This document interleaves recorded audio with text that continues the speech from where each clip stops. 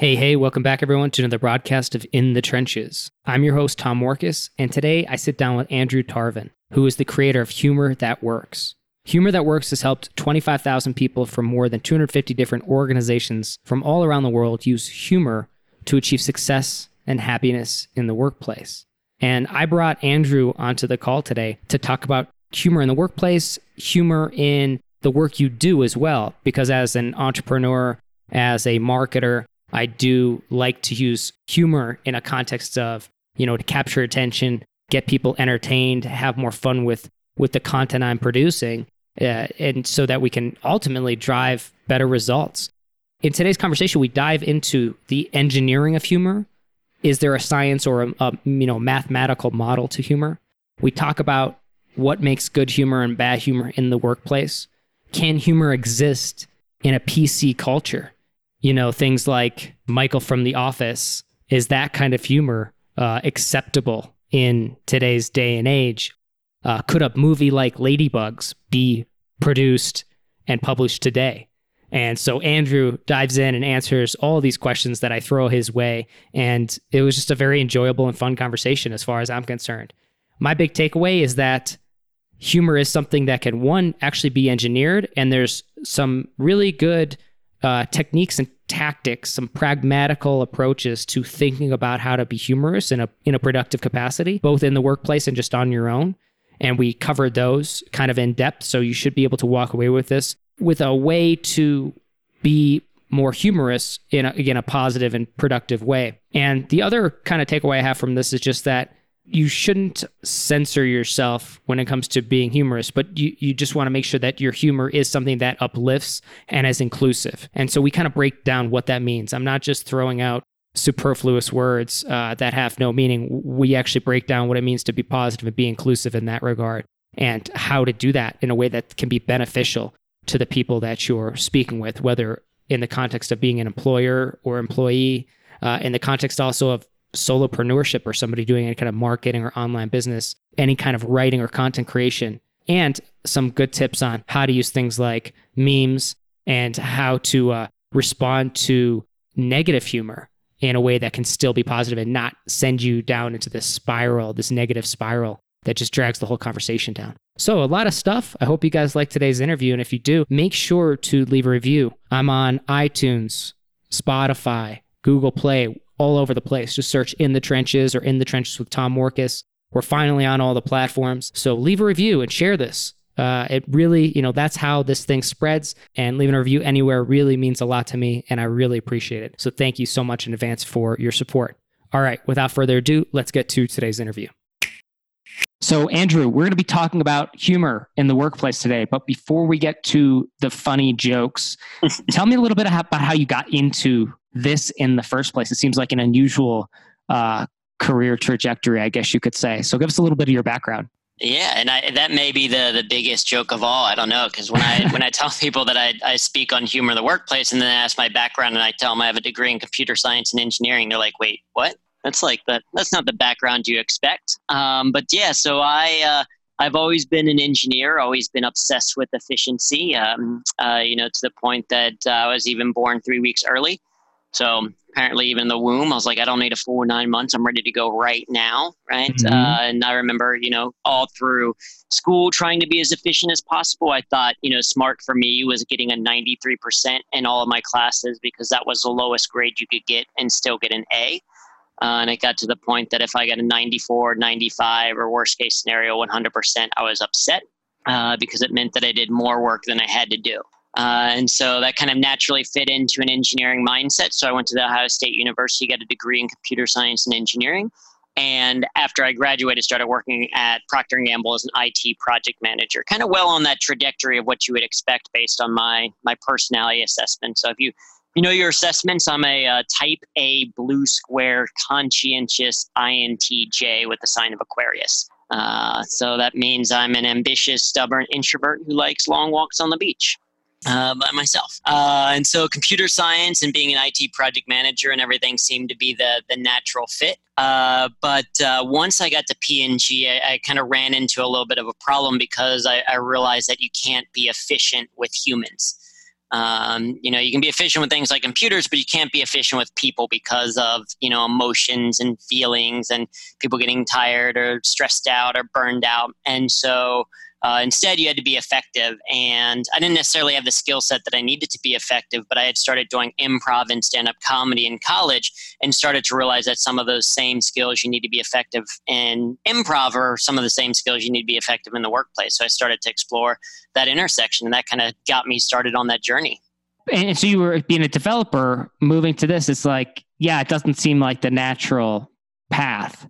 Like, why, like, I guess, like, why even take it up as like something that you want to talk about? Because it seems like, I feel like with the developers I know, they usually make such a good living, and they, especially with like that typical personality type of like the developer engineer, like it's just kind of good, consistent, healthy living.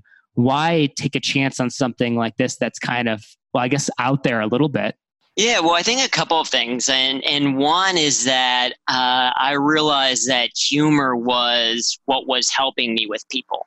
And in a way, it was kind of a way to program humans. And there is, when you start to study comedy and see how it works, there's almost kind of a math to comedy. It's almost like math with words.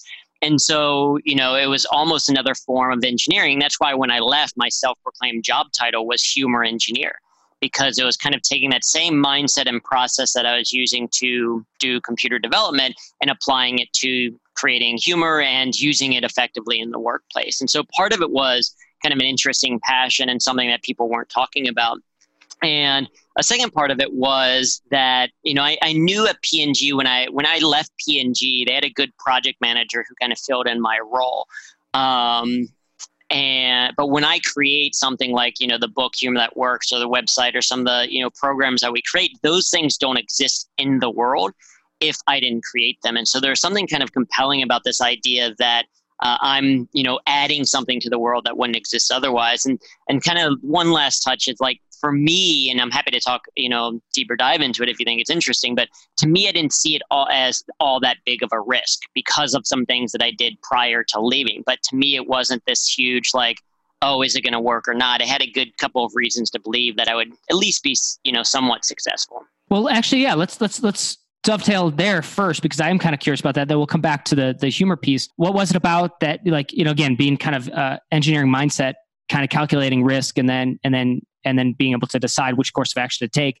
What was it about what you had, or what did you do to prepare to make that leap, to know like, yeah, this isn't just like throwing things at the wall, but like maybe there's some, with certainty you can make this leap or this transition, and it wouldn't, the risk was mitigated, we'll say. Like, what were those things that you were doing? Well, it's a completely unsexy process. Like, I wish I had the, sexy, compelling story of, I was in a meeting one day and I got fed up and I, flipped over a table and stormed out and I left, and, it was all magic after that. But it's the unsexy process of creating a project plan. So I created a spreadsheet called Operation Leave Corporate America.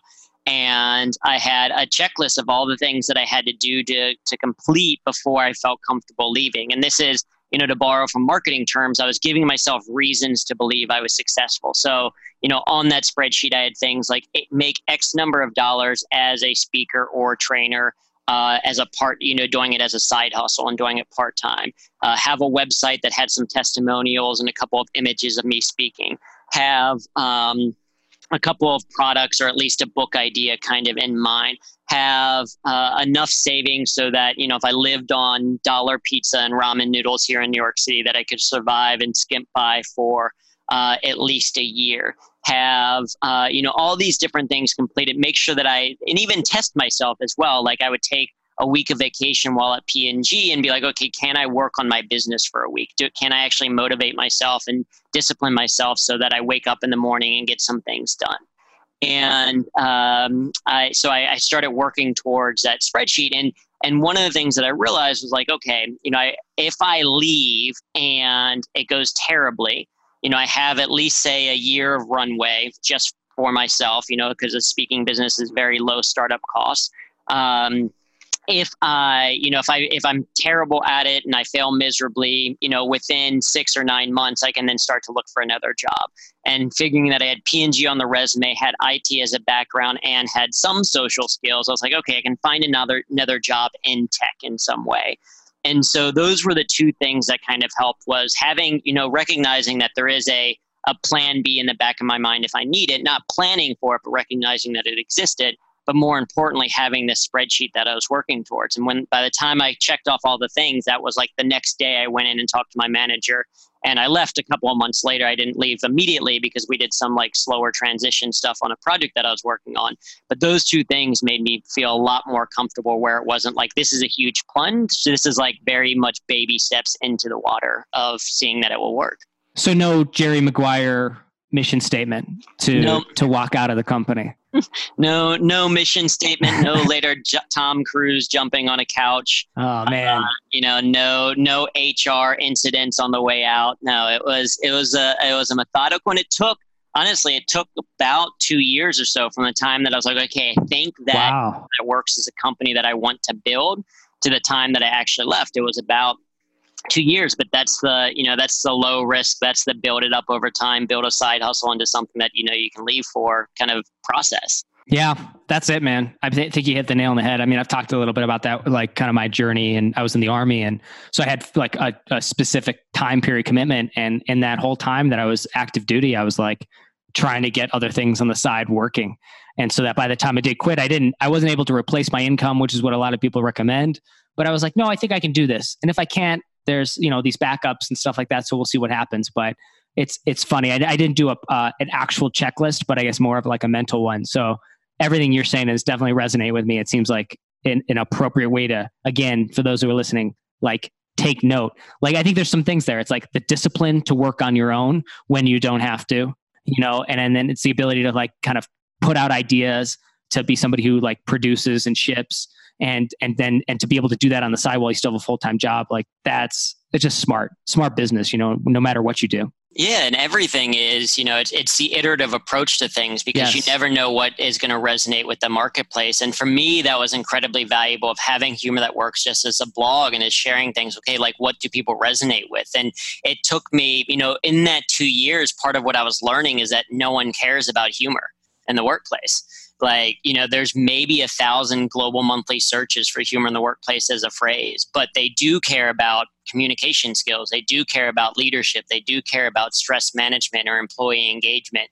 And these are all things that, humor can solve, but it's not what people are searching for. So that understanding of, it's maybe seems simplistic now, but leading with benefits over features, or making sure that I'm communicating in a language of my potential clients as opposed to what I understand. Like all of those things I learned while still kind of building things up, as opposed to needing to learn it while also having this immense pressure to try to make money right away.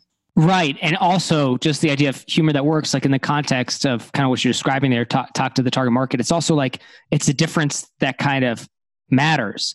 It's like, you could just say, yeah, I help teams with communication and leadership. And then by the time you're finished with the sentence, everybody's asleep. But, this angle, it's like, okay, wait, I want to hear more. Right. Because you kind of hit the nail on the head. So again, kudos to that. But I want to shift directions here a little bit to the Humor That Works, the book that you wrote.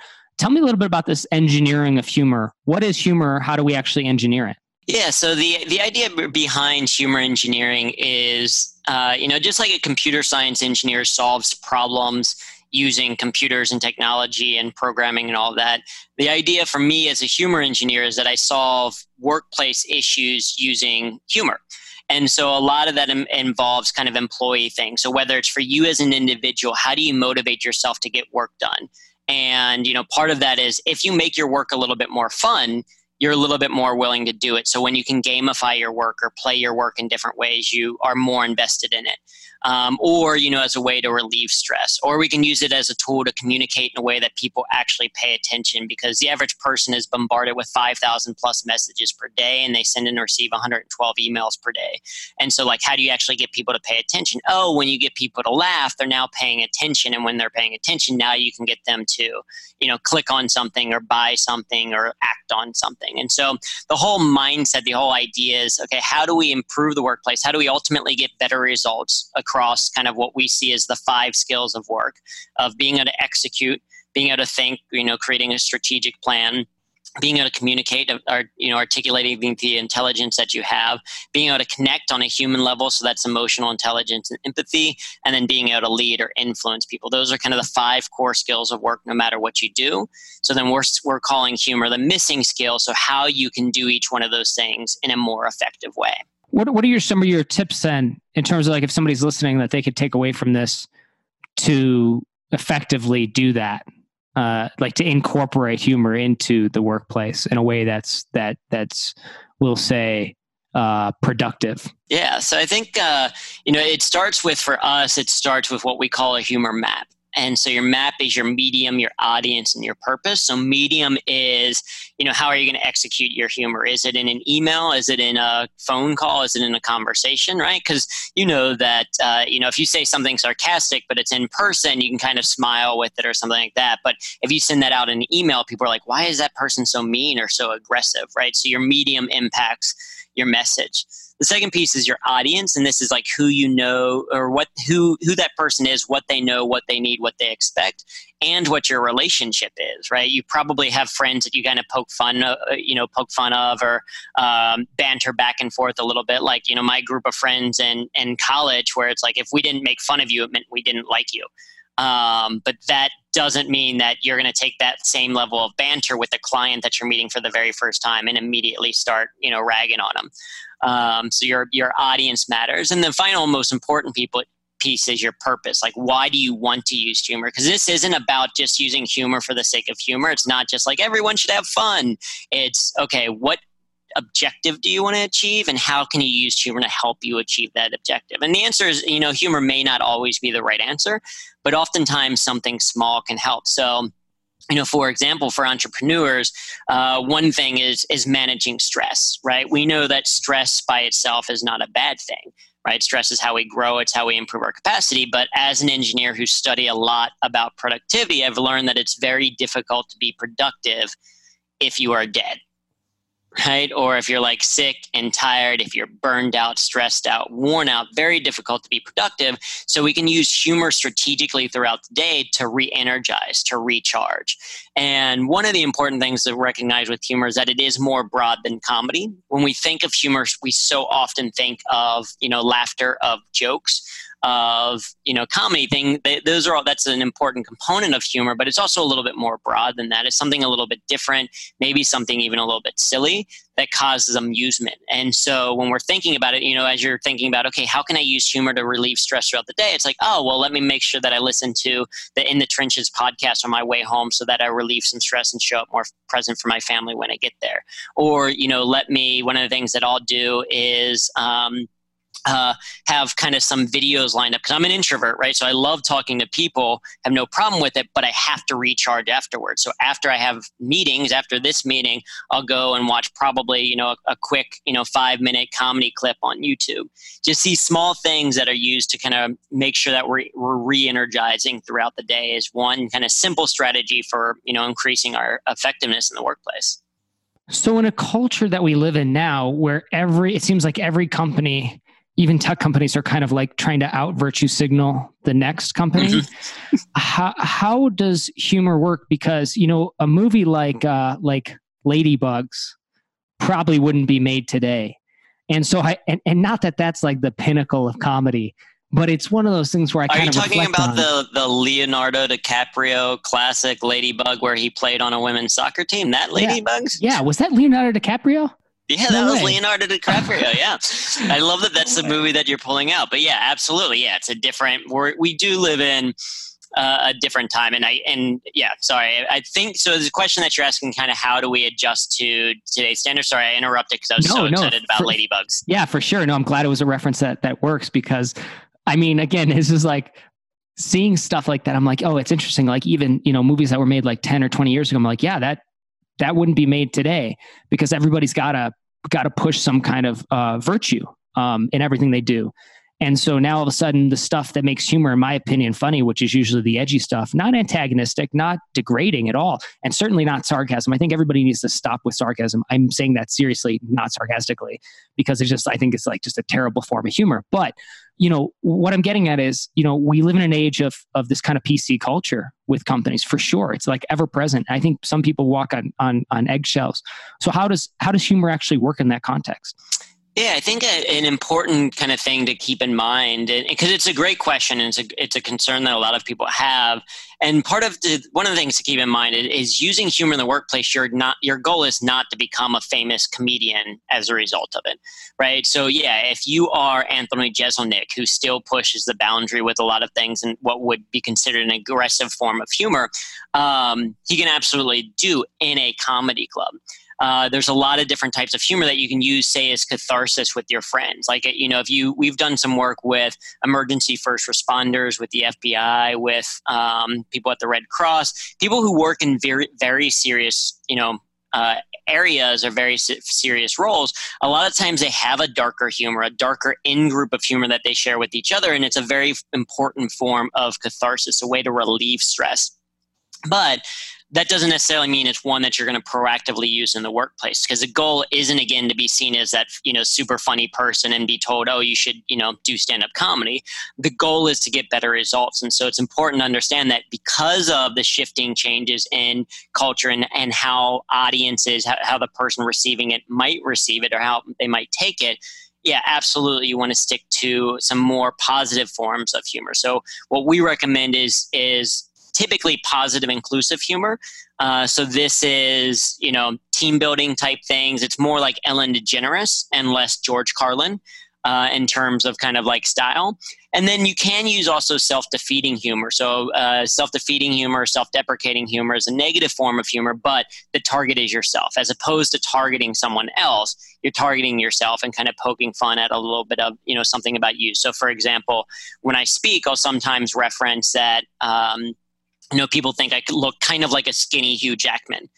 And so I'll take that a little bit further and I'll joke and say, that it's true. I am a feeble person. I was born 8.3 pounds and stayed that way till I was 15 years old.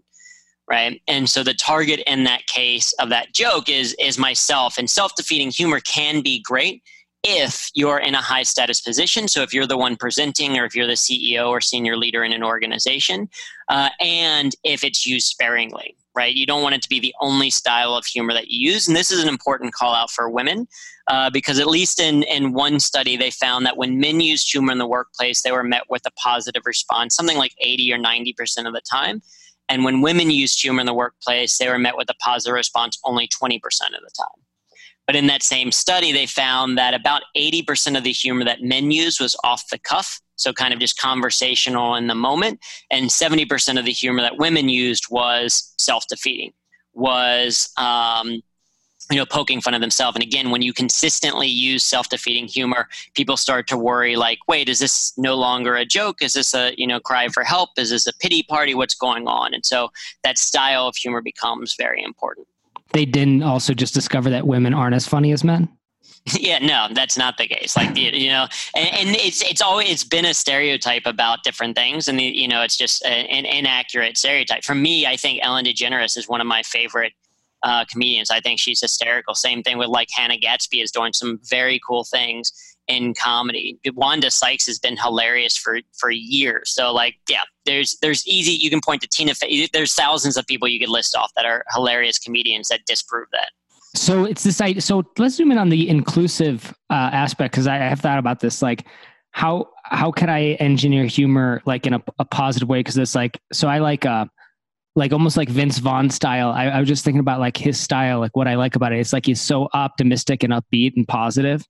And so, and I feel like even in his movies and stuff, I mean, maybe there's some where he's not like that, but it's always like the jokes are always like, even like riffing on something in a positive way. So like maybe break that down. Is there anything I can think about like from a structure standpoint of like, I guess thinking about how I can make my messages, especially for people who have cause like, and let me get it, there's a long-winded way to ask this, but like, I know, yeah, the idea of like, you don't want to degrade people or talk down about them. Like that's not good humor. Like, again, maybe in like stand up or something like that. But I like this idea of like being positive and optimistic, and you use the word kind of like inclusive in it. So I'm wondering, Lo, like, are there any pragmatic or practical tips we can think about, like in terms of, because I'm thinking about how I would use this for like email marketing and messages, and social media marketing and stuff like that. I don't know if it applies beyond just conversational stuff in the workplace too, but maybe you can kind of shed some light on that. Yeah, I think that it absolutely does. And I think the easiest way to start to do that, or the most practical way, is to borrow from improvisation. And so the fundamental mindset of improvisation is called yes and, right? If you take an improv class, you will learn it, and there's chances are for the people listening, they've probably heard it at some point at this point. But yes and is the mindset of improv. It's how we as improvisers get on stage and make things up off the top of our head and make it seem like it makes sense, right? And the idea of yes and isn't about that you agree with everything and that everything is perfect or anything like that, but it's a mindset of building off of whatever has already existed. So, I could step out into an improv scene and be like, oh my God, there's a dog over there. And the other person can be like, yes, but it's really just a rock, right? And then now you're watching an improv scene. Right. Yeah. It's completely that person is blocked, and you're watching an improv scene about two people argue about something that doesn't exist. Right. It's improv. We're making it up. That's very different than stepping out into an improv scene and being like, oh my God, there's a dog over there. And the other person be like, yes, and there's a monkey riding on it. Yes, and that monkey is coming this way. Yeah. Right. You're just going back and forth. And at its most basic level, it's about saying yes and to each idea. So one, that's an easy thing to do in conversation. So as an introvert, I've had to develop my own strategies of how do I network with people? How do I have conversations with people? And one of the strategies is to just yes and whatever the last person said, as a way to make it more positive, inclusive. And so that works even with, quintessential small talk. So for example, if someone is like, how about this weather, right? Like quintessential small talk question, you can be like, you wouldn't necessarily say these exact phrase, but the mindset of yes and there of like, yes, how about this 90-degree weather here in New York City? If you weren't at this event right now, this networking event, what would you be doing to stay out of the heat, right? Oh, I would go and swim, or I'd go on my bike, or I'd stay indoors and start watching, Stranger Things season 3 or whatever it is. Now you've turned a conversation about weather into about someone's hobby, and that's getting it a little bit more interesting, building into something a little bit more compelling. And so that simple mindset of yes and is a great way to be more positive and be more inclusive. It's also kind of an extrapolation of how you create humor with different ideas, right? So there's within UCB, so an improv school based in New York and LA, they take it a little bit further and they teach something called if this is true, what else is true? Which is really just kind of a specific way of doing yes and. But the idea is, if this one concept, if this joke or this idea or this observation is true, what else could be true? So, for example, the example that I shared in my TEDx talk is that it took me going to the state of Florida to realize that the rapper Flo Rida got his name from his home state of Florida, and he put a space in it. Right? Does that make sense? Did you already know that? Was I like completely off mark of that? But like Flo Rida is just Florida with the space in it. Yeah, that's a good point. I've never really thought about it, but yes, that sounds right. Yeah. So, right. So, and I looked it up, and it's true. Like he was born in Florida, and so he got his name, he put his space in it. So starts with an observation that if this is true, what else is true? Or a yes and application of that is to say, okay, maybe there's other brands who could get their brand name by putting spaces in the state that they're from. So for example, there could be like a Hispanic travel agency in Dover called De La Ware. Right? Or even dumber than that is there could be a, female internet detective who is married in Biloxi that goes by Mrs. IP PI. Right? So it's a silly example of applying that mindset of if this is true, what else is true, or that yes and. So if you're in a conversation with someone and someone like says something that's kind of funny and you want to be positive and inclusive, just yes and whatever they said, and that helps you to generate new ideas. And that mindset of yes and also applies, to your point, not just in conversation, but say in marketing. Right? So like say, oh, I have to send out these marketing newsletters. So yes, I'm going to send out these newsletters, and I might as well find ways to make them more fun. So how can I combine these two things? How can I, Stranger Things has recently, come out. And so maybe there's a big buzz around that. So how can I maybe send out a newsletter that is like the Stranger Things of my business? And now I'm going to connect each one of the things that I wanted to make in this point related to Stranger Things. And now it's a little bit more compelling because it's not just your boring marketing content, but, connected to something that people tend to care or like a lot of. Right. So it's like, so part of this then kind of using those structures, which I like that is helpful, is like kind of like positive affirmation of like whatever the statement was that is like true, kind of acceptance of it. And then riffing on it again, not shutting it down, but riffing on it and like expanding on it, kind of. Yeah, and taking it in the direction that you like. Because sometimes people hear yes and like, does that mean I have to be a yes man and agree with everything? Right. And it's like, no, take whatever small component you like and build off of that, and then you start to go in a direction based on what you're interested in, as opposed to just blindly agreeing with what this person is talking about. Right. Do you think Michael Scott's humor from The Office would work in an office these days? That's a great question, and probably not. There's some aggressive forms of humor. And especially earlier on in The Office, some inappropriate forms. And he's a great example of someone who is using humor not to get better results, but for validation. Right. Right. And that's a huge difference between he's trying to be seen as a funny and likable person, as opposed to thinking, hey, let me use humor in this instance as a way to build, better rapport with one of my clients, or let me use humor in this area to, help people relieve stress. Yeah. I was just thinking about that. It's a great question. I guess the distinction being here too, when we think about shows and TVs and one of the things you mentioned early on was like, you're not trying to be a comedian. And it's like, part of the trope or the thing that makes that show funny is how bad his humor actually is, how ineffective it is from a leadership standpoint or from an office manager standpoint, I guess is part of the humor within that series itself. Oh yeah, it's entirely built on the awkwardness of the moments and the awkward looks to the camera from Jim and Pam constantly. Like it's entirely built around that. Right. So in real life, our goal isn't to create the type of environment where if there was a camera, people would look at it awkwardly. I guess exactly. Yeah, it's a great distinction.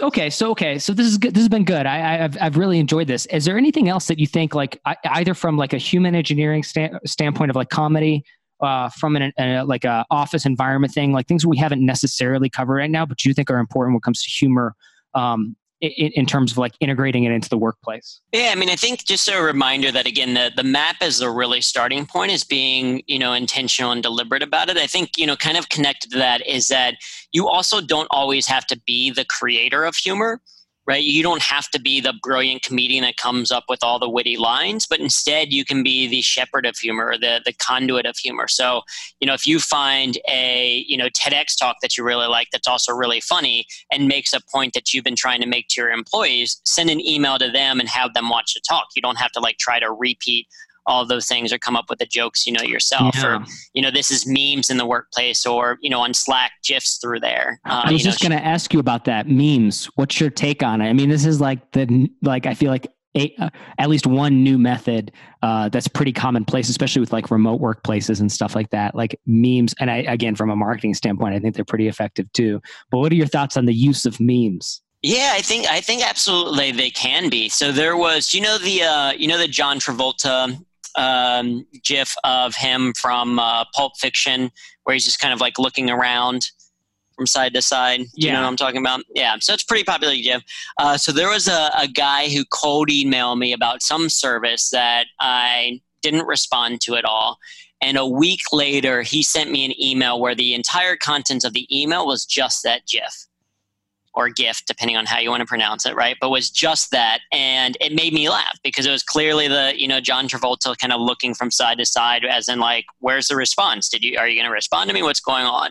And it prompted a response from me because it made me laugh, right? He didn't, he's not Quentin Tarantino. He did not, come up with that. He's not John Travolta, but he found this thing that he can then leverage in this way to kind of make a point that he wanted to.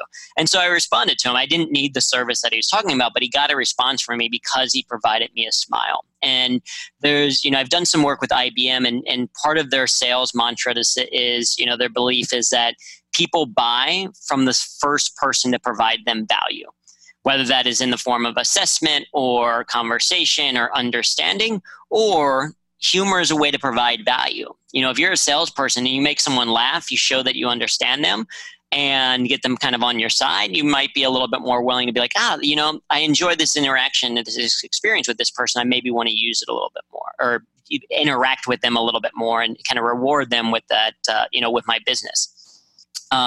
So I think, for sure I'm on board with kind of means you don't want to overdo it. Just like anything, like humor doesn't replace the work. Right. It's not an excuse to then be like, I'm not going to, I'm not going to really finish that report. I'll just send a funny picture afterwards and it'll be all good.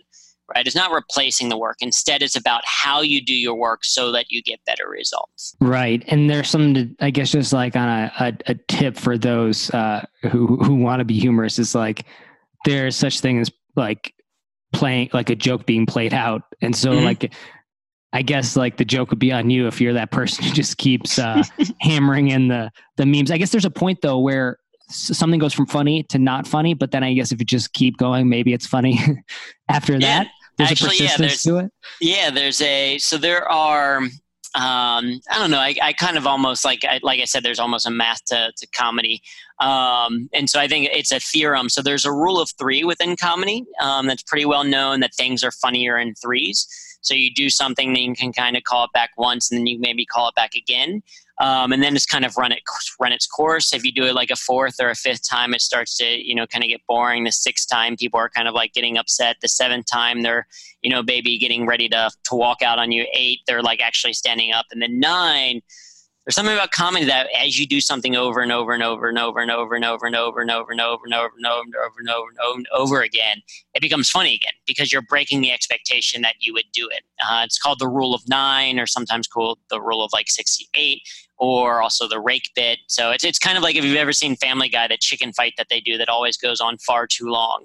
Like it's just this idea that sometimes overdoing it becomes funny again. And maybe be a slightly dangerous one to play with in the workplace, but you're right. It is don't experiment with that one on the first go. Right? Exactly. But that being said, there is tremendous value in creating a framework for humor. So, for example, I think, I don't know if you read Next Draft is a newsletter by Dave Pell. But it's just basically the top 10 stories for each day. So it's a news digest. But he does a great job he incorporates kind of a little bit of wordplay or puns or that kind of thing in each one of his headlines. And so what it does is it creates a consistent use of humor. So it's one of the few emails that I read every single day because, 1, it provides value in terms of keeping me up to date on news, but 2, I know he does it in a way that's more engaging than just, the normal kind of summary. And so when you create that consistent use of humor, you're making people want to join. And I found that with both my meetings and my emails when I was at P&G. I remember, so I used to include email or jokes at the end of each one of my emails, each one of my status reports at P&G as a project manager. And I remember coming into the office one day and I had a bunch of replies to the same email. And I was like, what did I do? Like, did I mess something up? Did I like cuss in the email? What went wrong? And I had forgotten to include a joke at the bottom. And so people responded. They're like, hey, where were the jokes? I'm used to reading jokes in this email. Like, are you still doing the jokes? What happened? Like, so it was something that I didn't know that people were necessarily like attached to. But when I didn't do it, they're like, hey, I open your emails because I'm going to get a joke. As a project manager, to know that they opened the email and scrolled to the bottom and were proactively looking for it. Like, I don't know if they actually read the bulk of the actual status report email, but to get those 2 things is a pretty good success. So that consistent use of humor makes people want to pay attention to what you're talking about and helps them stay engaged. when you create that framework where maybe the joke changes each time or how you execute that humor changes, but the fact that it's consistent in there, people are going to want to interact with you.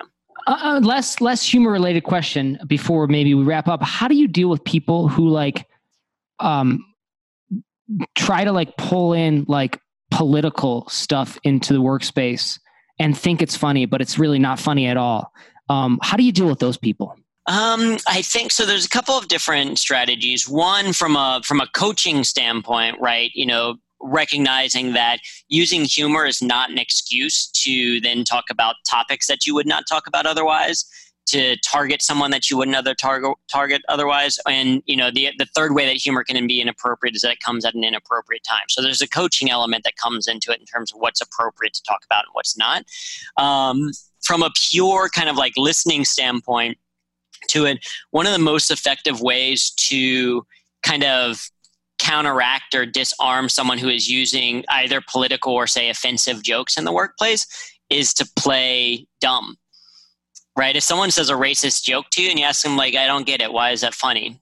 For them to have to explain them being racist to someone or them being sexist or them kind of saying, oh, no, it's funny because of this thing, it usually it can be a good way to disarm things because they don't want to have to explain that, no, the basis of this humor is because of something inappropriate. And that I would say is probably the 1%. I've never seen that happen in my life, but maybe it does. And so that seems like a really extreme 1% example, but something that's more common, I think, is as an example, as it's okay to completely talk trash about the current president as an example, when half of the population voted for him. And so, and people do it again, I think they do it unironically, but that's acceptable in the workplace. It seems how do you deal with something like that? That's the typical thing that I've seen. And I'm not even in a workplace, but just hearing stories of people who are in workplaces and seeing this stuff. Yeah, I think that, it comes down to, you want to be in an organization where you can have open and honest conversations and communication with people. And so if someone says something that you're I don't feel like that's appropriate, that's not a topic that I enjoy, talking about or joking about, should be a fair response that you can share with anything, right? Because, people need kind of that feedback sometimes to know. Honestly, it's a great question, and it's one that does create a little bit of challenge. And it doesn't necessarily mean as soon as someone makes that comment that you do it right there and scold them in front of it might be in front of a bunch of people. It might be kind of pulling them aside a little bit later and being especially if you're the leader and know that there are people that feel a certain way in the organization, there is value to pulling someone aside and saying, hey, I appreciate the attempt of using humor. There's, tremendous value of using humor in the workplace, but, just so you know, there's appropriate ways to do it, and that may make some people uncomfortable. I think open and honest conversation is a way to go. Right. And definitely not responding tit for tat. Mm-hmm. Yeah, exactly. Oh, well, yeah, you have it. Because you don't want it to then blow up into an argument for sure. Right. Okay. No, this is good stuff. Well, I will say this has been very both entertaining and enlightening, Andrew. I really appreciate the insights. Where can people reach out to connect with you, find out more about you, and just learn more about what you do? Yeah, so if they're interested in learning more about humor in the workplace, they can go to humorthatworks.com, where we have a ton of free resources there in terms of the form of blog posts and a newsletter on kind of using humor in the workplace. We also have the book is available there, an online course, and then also information about our workshops that we do with individual companies and some of the speaking engagements that we do. So if they want to learn more about that, they can. If they want to connect with me personally, I am Drew Tarvin on all social media. So that's DREWTARVIN. And yeah, you can find me on Twitter, Facebook, LinkedIn, Instagram, YouTube, and recently discovered I still have a MySpace page. So if MySpace is your jam. Well, let's bring it back. Yeah, right? Who knows? Awesome. I mean, it still exists, and there are some people still on it. It's more, directly in the music space. But yeah, you can reach out on MySpace. I love it. Well, Andrew, thank you so much for your time. I do encourage people to go check it out. Not only will you learn something, it'll be just as entertaining as anything else you could find out there, and you will learn something. So I highly encourage people going to check out Andrew's work. Andrew, thank you so much for being on In the Trenches. Yeah, thank you so much for having me. Are you trying to grow your online business, but struggling to get new customers consistently and predictably? Are you tired of working nonstop only to see your income plateau? Are you ready to step off the hustle hamster wheel, as I call it, and step onto a path of predictable profit that you can scale as much or as little as you want? Don't worry, you're not alone. I've been there. When I first got started, I didn't have a clue what I was doing. So I started reading blogs and listening to podcasts by people I respected and wanted to learn from. I slowly but surely put their recommendations into practice. But because I wanted to do it all myself, maybe you're something like that, right? You love to do it by yourself, learn through trial and error. Well, bottom line is it took forever. Results were unpredictable when I was first getting started. I wasn't sure where to spend my time, money, and energy. And shiny penny syndrome got the best of me on more than one occasion. For many entrepreneurs, the amount I sacrificed, working literally nonstop in some cases in my spare time, and 12 and 14-hour days routinely after going full-time, combined with the endless fog of war, aka that uncertainty that I had to deal with at all times because I was going it alone, I think that would have been enough for most entrepreneurs to throw in the towel.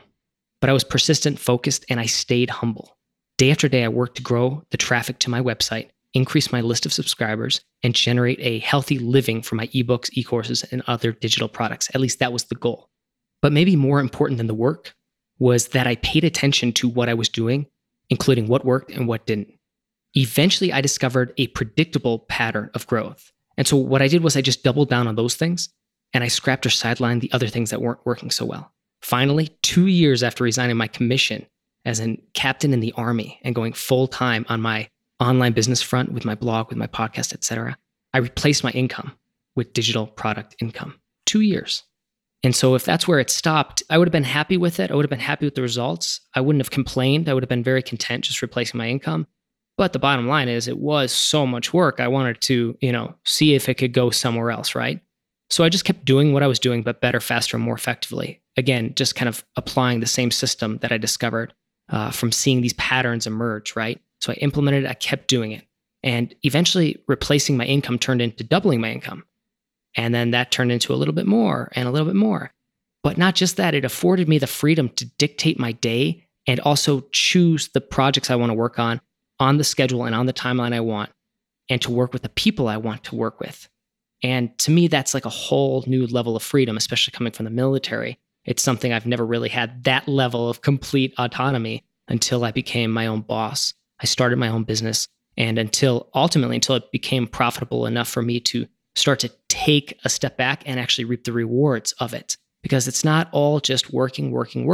And I do believe it's hard work. And I'll always say that. Nothing about doing this stuff is easy.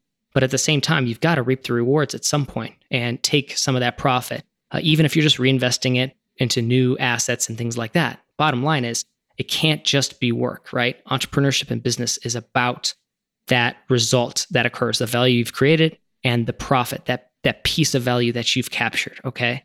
And you want to be able to reap the rewards of that profit, of that value, that little sliver of value that you get to capture, that you get to net, right? You want to be able to take advantage of that. Otherwise, the entrepreneurship game really does become just a grind. And for, I think, a lot of entrepreneurs, unfortunately, it becomes meaningless, and that's when they quit.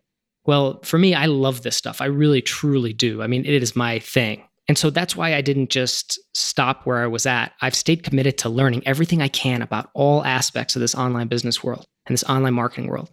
And I do this through real world application.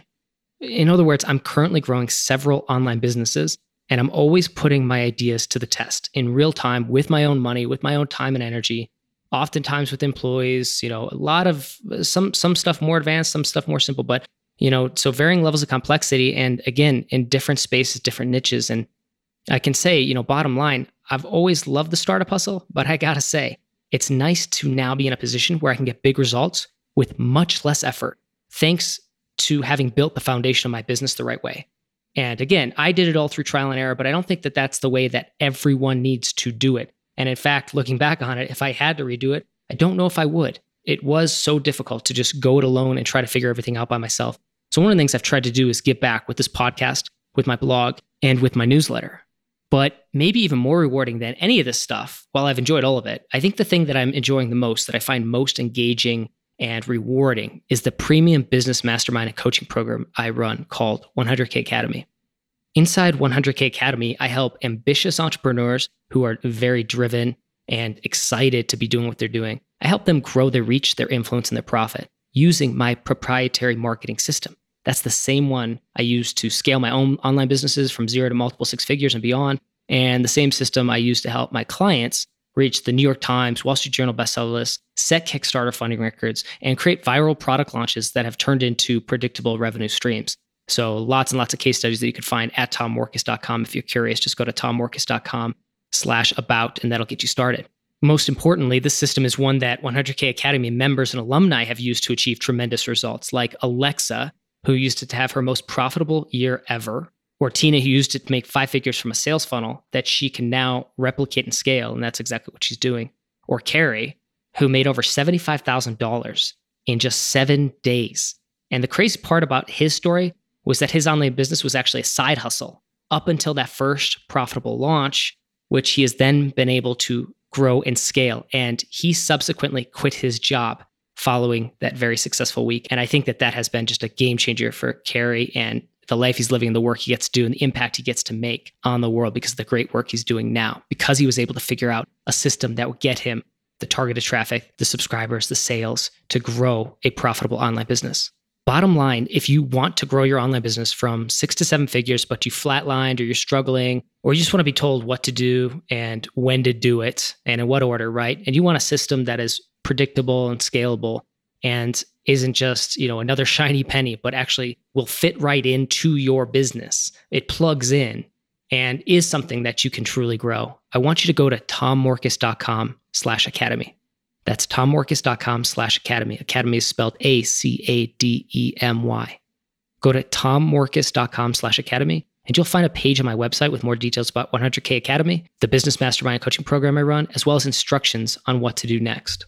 Again, that's tommorkes.com/academy. And if you're serious about growing your reach, influence, and profit, just follow the instructions and we'll be in touch, okay? Again, tommorkes.com/academy. Go ahead and head over there now. That's it for today. Stay frosty.